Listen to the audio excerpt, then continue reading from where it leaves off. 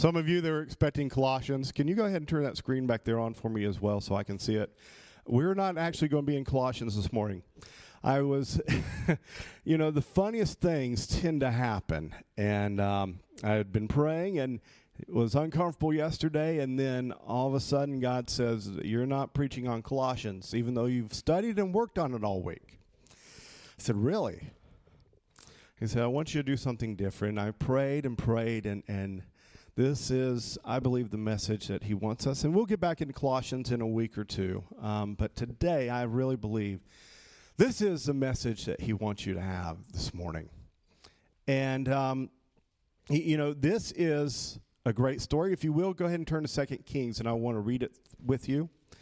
2 Kings chapter 5. 2 Kings chapter 5. As this takes place, the prophet Elisha is the prophet over Israel at this particular time. And this guy right here that you're going to read about is a foreigner. But this whole message that you're going to see is a display of God's grace and power by healing someone that's an outsider. And when I think of outsiders, if you're a believer, you were an outsider at one time. We were all outsiders. But Jesus Christ died for you. He knows your name, even if you're an outsider. And he accepts you into his family. And if you will, stand with me as we read the verses. 2 Kings chapter 5, verse 1, it says, Naaman's commander of the army of the king of Aram was a man of importance to his master and highly regarded because through him the Lord had given victory to Aram. The man was a valiant warrior, but he had a skin disease.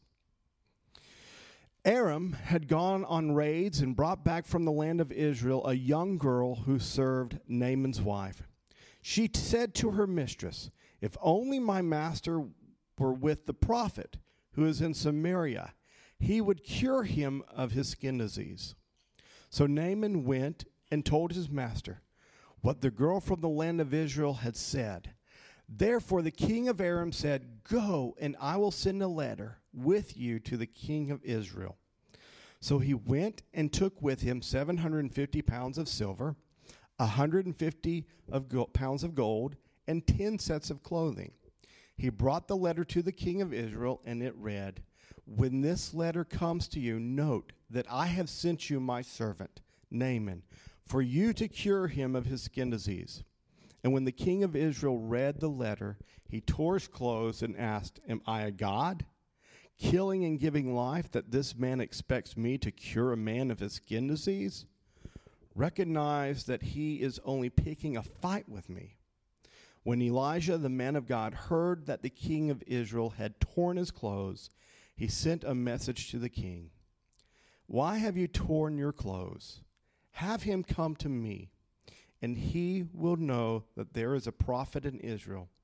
So Naaman came, and with his horses and chariots, and stood at the door of Elisha's house.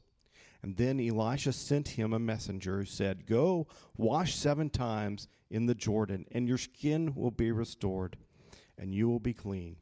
But Naaman got angry and left, saying, I was telling myself, he will surely come out and stand and call on the name of the Lord, his God, and wave his hand over the place and cure the skin disease.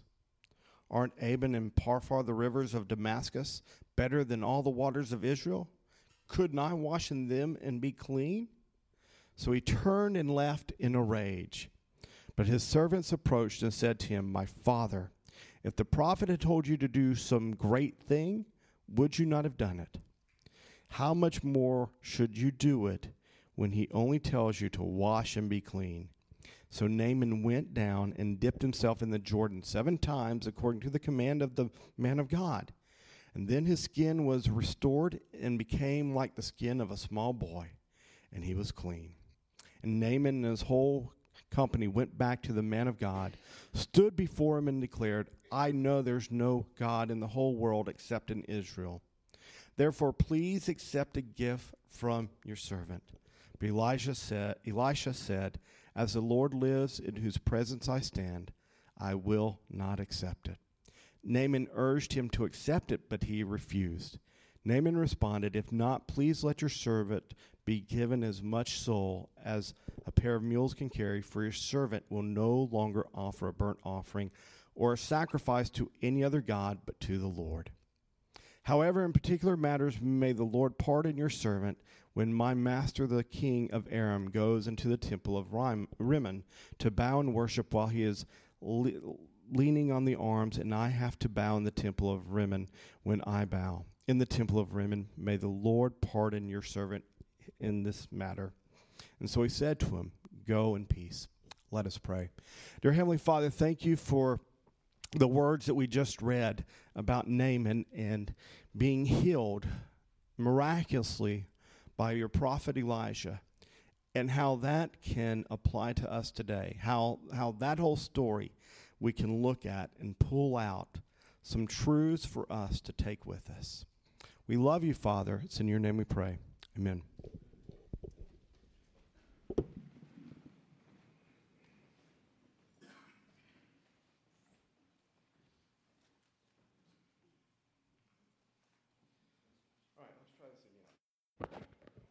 All right, there we go. Yay. I like that. David, you're pretty good. All right. And so we open up this story, and as you look there, you see this man. He is a great man. If you will, go ahead and give me the first slide back. He is a great man with a great problem. A great man with a great problem. His name is Naaman. He's got a great need.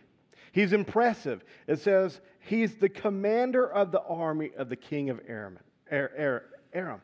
He's a commander in this army. He could snap at his finger, somebody will come. He could do what he wanted. He is a very high-ranking individual. He doesn't need anything, or he doesn't really have a need. But he does. He has a problem with his skin. Now, a lot of the versions you're going to read are going to say leprosy. And that's kind of confusing because they use that term, leprosy, for almost all skin diseases. But I want to look at verse 27. Let me read to you the type of skin disease he actually had. Verse 27 says, therefore Naaman's skin disease will cling to you and your descendants forever. And Gogeze went out from his presence, diseased, resembling snow. So what he had was an issue with his skin being white. It could have been psoriasis. It could have been any number of skin diseases like that. But it doesn't matter. He's got this issue with his skin. It's not curable, and he can't do anything about it. So he's a great man with a great need. And when I think about him, I think about all of us. We all have a great need. Every single one of you has a great need. And the answer is Jesus Christ. You know, when I think about my great need for Jesus Christ, it came when I was 10 years old. My father had passed away. He had been in the hospital sick for about 6 weeks, if that. And I had to go visit him on a couple occasions and see him weak and tired. And so when I came to Jesus Christ, my great need was, I needed a Savior, obviously, but I needed a Father. For each of you that has a need, you had something that you needed, and Jesus is able to fill that. Jesus is able to, for the one that has suffered with alcoholism as a vice in their life, Jesus fills that need. For the one that has anger issues and anger problems, Jesus fits that need. He fulfills that need. For the greatest person in all the world, probably in the Bible you'd say Solomon or Jesus, outside of Jesus Christ, Nebuchadnezzar. They all had great needs. Jesus Christ is the answer. With every person, there is a great need, and it is Jesus Christ. Because without him, we are lost, we are dying, we are sinners, we hate God. You might not think that, but without him, it says that we would not even look for God. We are totally depraved individuals, bound in our own sin. But Jesus Christ died for us on that cross to forgive us of our sins, and the Holy Spirit works in our lives to draw us to him, to reveal to us our need. So some of you out here, you might be lonely. You need Jesus Christ because he can fill that need. There's unimaginable needs, but Jesus Christ is the only one that can fill it. And for this guy, it was an issue of sin. It illustrates, this whole passage, this verse illustrates how God is sovereignly in control of all the nations. Not just Israel, his promised land in the Old Testament, but every nation out there. This is a foreigner. And yet God is still looking out into this country, loving these individuals. Because what happens? So this man has a great need, a great man with a great need. But it's followed up with something that happens. In 2-5, we see a great evangelist. Have you ever met a great evangelist? How many of you could say, I've met a great evangelist? I can say I've met a great evangelist. The greatest evangelist to me is the person that led me to Jesus Christ. And that's who you should look to as a great evangelist, because without them telling you, you wouldn't know. For me, that's my grandfather. Sitting at a kitchen table about 4 months after my father died, telling me my need for Jesus Christ and me accepting it because I had a need.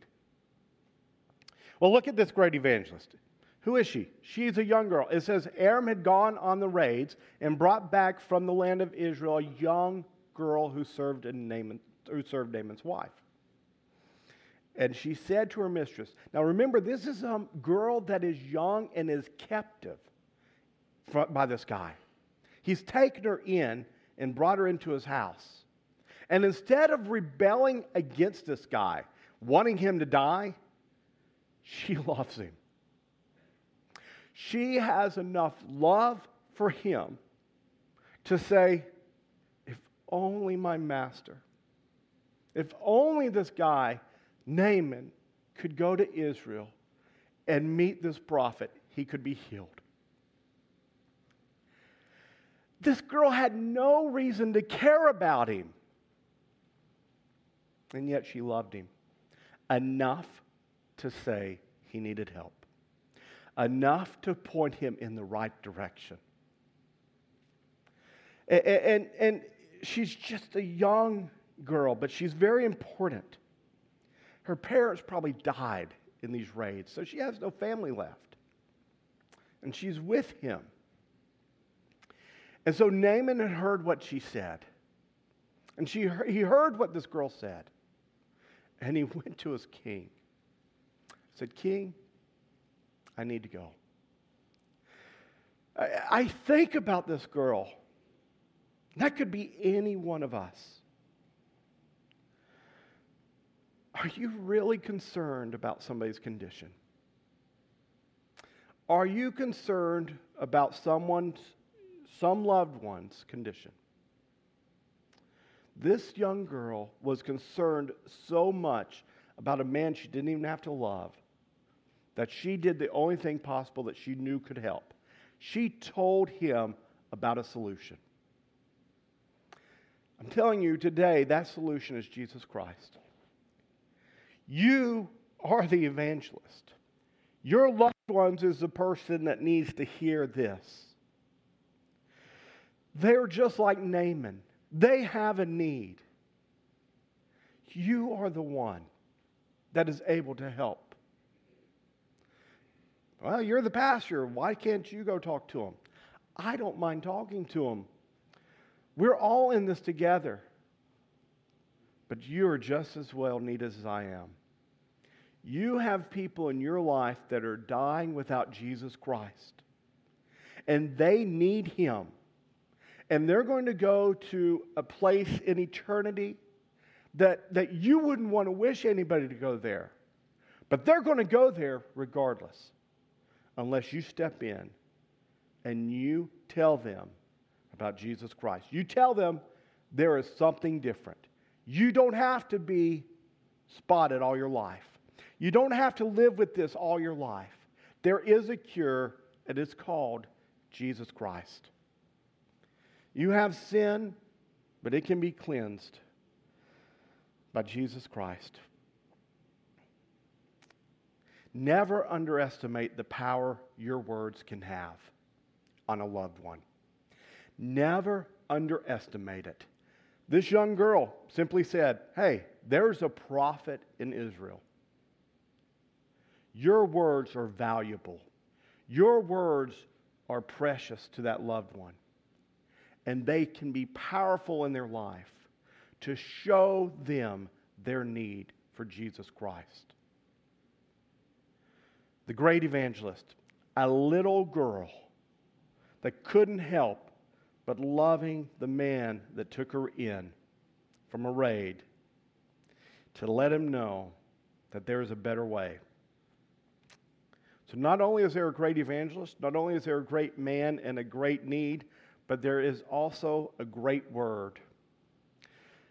Verses 5 to 13, you see it continued in 5. And it says, so he went and he took with him 750 pounds of silver. And 150 pounds, that's a lot. I mean, that's a lot. I mean, none of you would ever have to work again if you had that. I mean, you could still farm if you wanted to. And I'm sure you would. But you don't have to. I mean, everything's taken care of. But he brought this letter to the king of Israel, and the king of Israel reads it, and he's like, are you trying to make a war with me? Are you trying to deceive me? Or what's up with all this? Why are you doing all this? And it's simply because I want help. I need help. And I've been told that if I come here, I can get healed. You know, there's a great contrast between these two. Naaman is coming here to get healed. And the king of Israel, who has Elisha in his kingdom, doesn't even have any faith. What's coming here going to do for you, buddy? You should have just stayed home. There's nothing that can happen. And yet Naaman understood and knew because he was desperate. And the king doesn't even seek this guy out. The king doesn't do anything to help him. You know, your friends are going to have people in their lives, and sometimes you're going to have them. They're not going to help you know who Jesus is. They're going to be more of an interference for you or an interference for them than they are a help. And you have to watch out for that, because the New Testament tells us there's wolves in sheep clothing trying to deceive the people. Now, your job is to tell others. But beware, there's people out there that aren't going to really help. They might tell them something else other than the good news. You need to be wary of that. And so this king, he had little faith. And he allows him to go on. And you see what Elijah does. Elijah sends out a messenger to this guy. He sends out a messenger, and he tells this guy, you know, go out to him, go out to Naaman, and I've seen all this stuff, I've heard all this stuff that he's brought. Just go out there and tell him to wash in the Jordan River 7 times. Nothing to it. Just go out there and wash. Go out there and wash. And you see what this guy does. Naaman, here's what he says. He's like, dude, Your master, it won't even come out here and give me the time of day. He won't even come out here. And then he tells me to go to this dirty river that you have. Aren't there better rivers where I live? He's kind of angry at all this because he was expecting somebody to open arms and welcome him in. He didn't expect somebody to just nonchalantly tell him, hey, go wash. Go wash in the river. Go to the Jordan River. And it takes one of his servants to make sense of all this. Hey, big guy, listen. If he told you to do something great, you would do it. And so he's listening. Yeah. Well, if he told me to do something great, like, to go conquer these people, I would send out my troops to go do it. Yeah, that's not a problem. But he's asking you to do something very simple. Very simple. All you got to do is go to this river, jump in there, go in and out 7 times. And for the life of me, I look at that and I say, that's the way we are. We expect God to do some grand thing in our life, or something grand to happen, or we have to do something grand to be made accepted. Jesus says, narrow is the way. No one comes to God but through me. There's nothing you have to do. It's simply faith in me and belief. There's no jumping up and down 45 times. There's no giving me $1 million. There's nothing you have to do outside of believing in me. Very simple thing. Go to the Jordan River. And after he gets sense ran through him, he does it. How many times are we like that? How often are we like that? Is that all it takes? Is really this all it takes, God? Yeah. All it takes is for you to believe. All it takes is for you just to trust in my Son, Jesus Christ. Nothing more? No, nothing more than that. Why do we make it so hard? Why do we make the gospel message so hard for us and for other people? I don't know. All I know is it's faith. It is believing in Jesus Christ. Something very simple, and yet something so hard for people to do. That's the answer. Go jump in the Jordan 7 times. Simple, easy, and it's done. And when he goes and he does it, he comes out. What's it say? And his skin's like a little boy. Look at this, the great transformation that happens. So Naaman went down, he dipped himself in the Jordan 7 times, and according to the command of the man of God, then his skin was restored and became like the skin of a small boy. Man. And he was clean. Women, there you go. You want the secret to good skin? Go jump in the river, the muddy river, 7 times. No. That's why you put mud on your face at night. That's where this is where that comes from. This is where the mud packs come from. No. But it says that his skin was like that of a small boy. And then Naaman, with his whole company, goes back to the man of God. He's transformed on the outside, but look at the transformation on the inside. And with his whole company, he went back to the man of God. He stood before him and he declared this: I know there's no God in the whole world except in Israel. That's his conversion. That's it right there. All these other gods I used to worship, I'm done with. There's only one God, and he's here. I know there's no other God in the world. Then he says, accept a gift from your servant. Elijah is like, I don't need your gift. I do it for God. I don't need your money.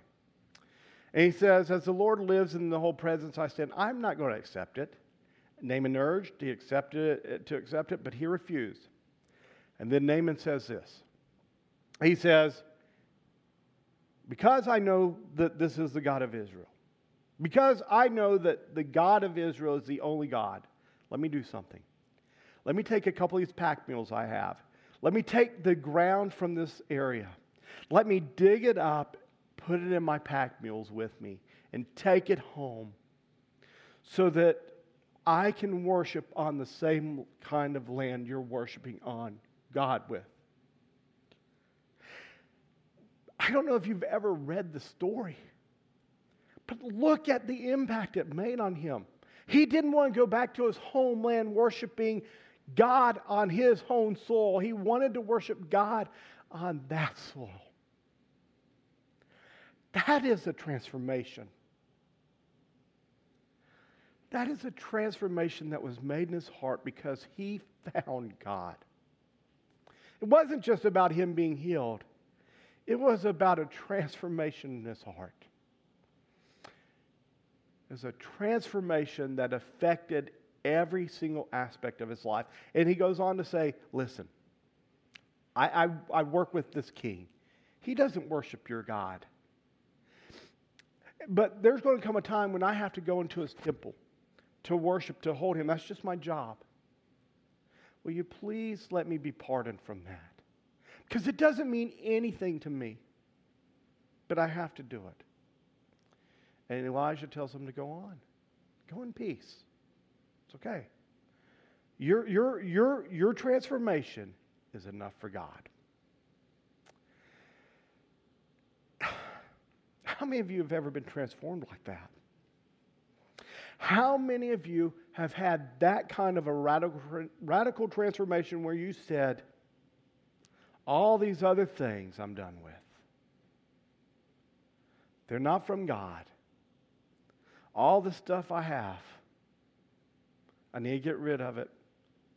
I need to take the soul and start worshiping God there. How many of you have had that kind of a radical transformation?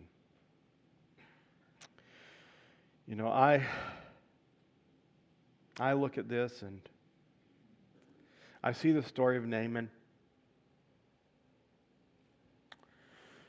And it's an obscure story. It's one that you might not have heard too much about. But it is a real story, and it is one of the first stories that you read about in the entire Bible where someone's heart was transformed. An outsider, someone that is not chosen in the promised chosen people. But God still loved him. And by all rights, changed his life over some of these other people in his own country. And there's an application there. There's many of you sitting here that have been here all your life. And there's been no transformation in your life. But yet when people talk to us or we're talked to, we'll say things like, well, I've been to church all my life. Yeah, I'm a believer. I believe. I've been in church all my life. You will not believe how many people I talk to and ask them, tell me your story. Tell me how you came to Jesus Christ. And one of the first things that comes out of their mouth is always, well, I've been in church all my life. I've been there since they built that thing. I've been there when they put the pews in there or when they put the chairs in there. And there's always a story, and it always involves, a lot of times, them being always in church. And I try to get to them and say, that's not the story I want. That's not the story I want to hear. What I want to hear is, how did you come to meet Jesus Christ? That's the story I want. I can tell you how I came to meet Jesus Christ. And it doesn't involve me going to church all my life either, even though I did. That has nothing to do with it. What has to do with it is the fact that I knew I needed Jesus Christ. And then I called out to him in faith and asked him to save me. So that is your story. If you have been touched by Jesus Christ, if you have been changed and transformed by Him, your story is going to be something like that. This is what happened in my life. Not, I've been in church all my life. There's a lot of people who can say that.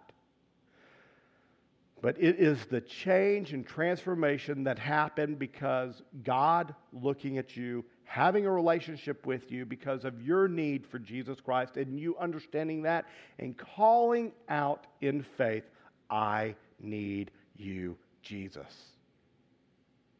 Have you ever done that? Have you ever done that? If you haven't, you're fooling yourself and you are deceived. You are fooling yourself. But God in His mercy is willing for you to come to repentance because He loves you. And everyone can say amen about that because He does. And He wants you. He wants a relationship with you, with you, with you, with you. And when that relationship happens, there's going to be a transformation, just like Naaman. If there's never been a transformation in your life, you need to check out what's in here because it might not be real. It might just be you have been coming to church all your life and that's all it's ever been. Check out what's inside. Respond like Naaman and come to faith in Jesus Christ. And don't sit here and start saying, I've been in church all my life. Start with the relationship in Jesus Christ. Let us pray. Dear Heavenly Father, thank you for this day. Thank you for this poor outsider that had everything in the world going for him, that didn't have to do any of this stuff, but knew of his need, and in that need became desperate, and in that desperation found you. Father, that's the process. That's what happens. I pray, Father, for the ones that are out here that know you and love you, that they will take their story, like this little girl, and start sharing that story with others.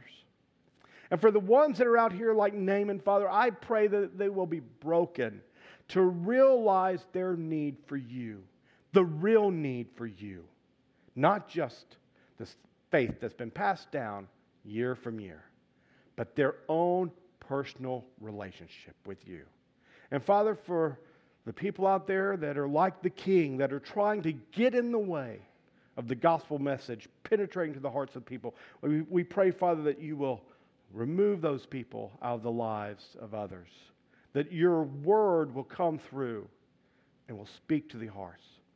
We just pray for all of us right now, Father, whether we're trying to be an evangelist or we're trying to find you, that you will work in our hearts this morning and discover what Naaman found.